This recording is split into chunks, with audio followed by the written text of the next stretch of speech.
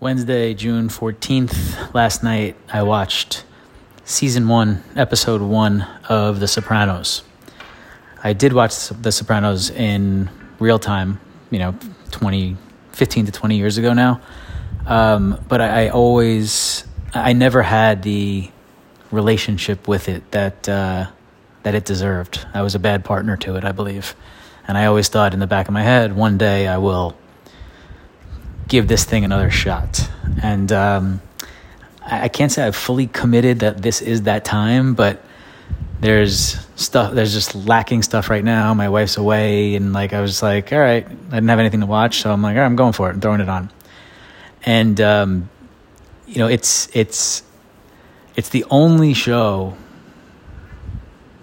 in existence that I can be that I think going in, and this sounds like I've never seen it before, because I have seen it before, but like I said, I don't have that affinity towards it that it deserves, and therefore I don't remember the ins and outs or episode to episode, where somebody, when talking about it in popular culture, would be like, oh yeah, I remember when blah blah blah, and I really don't know.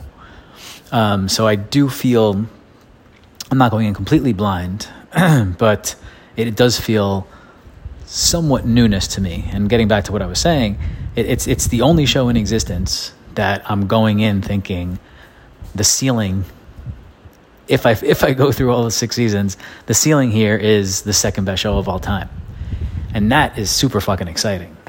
Obviously The Wire being number one, and I don't think it's possible to surpass that. So that's fucking cool.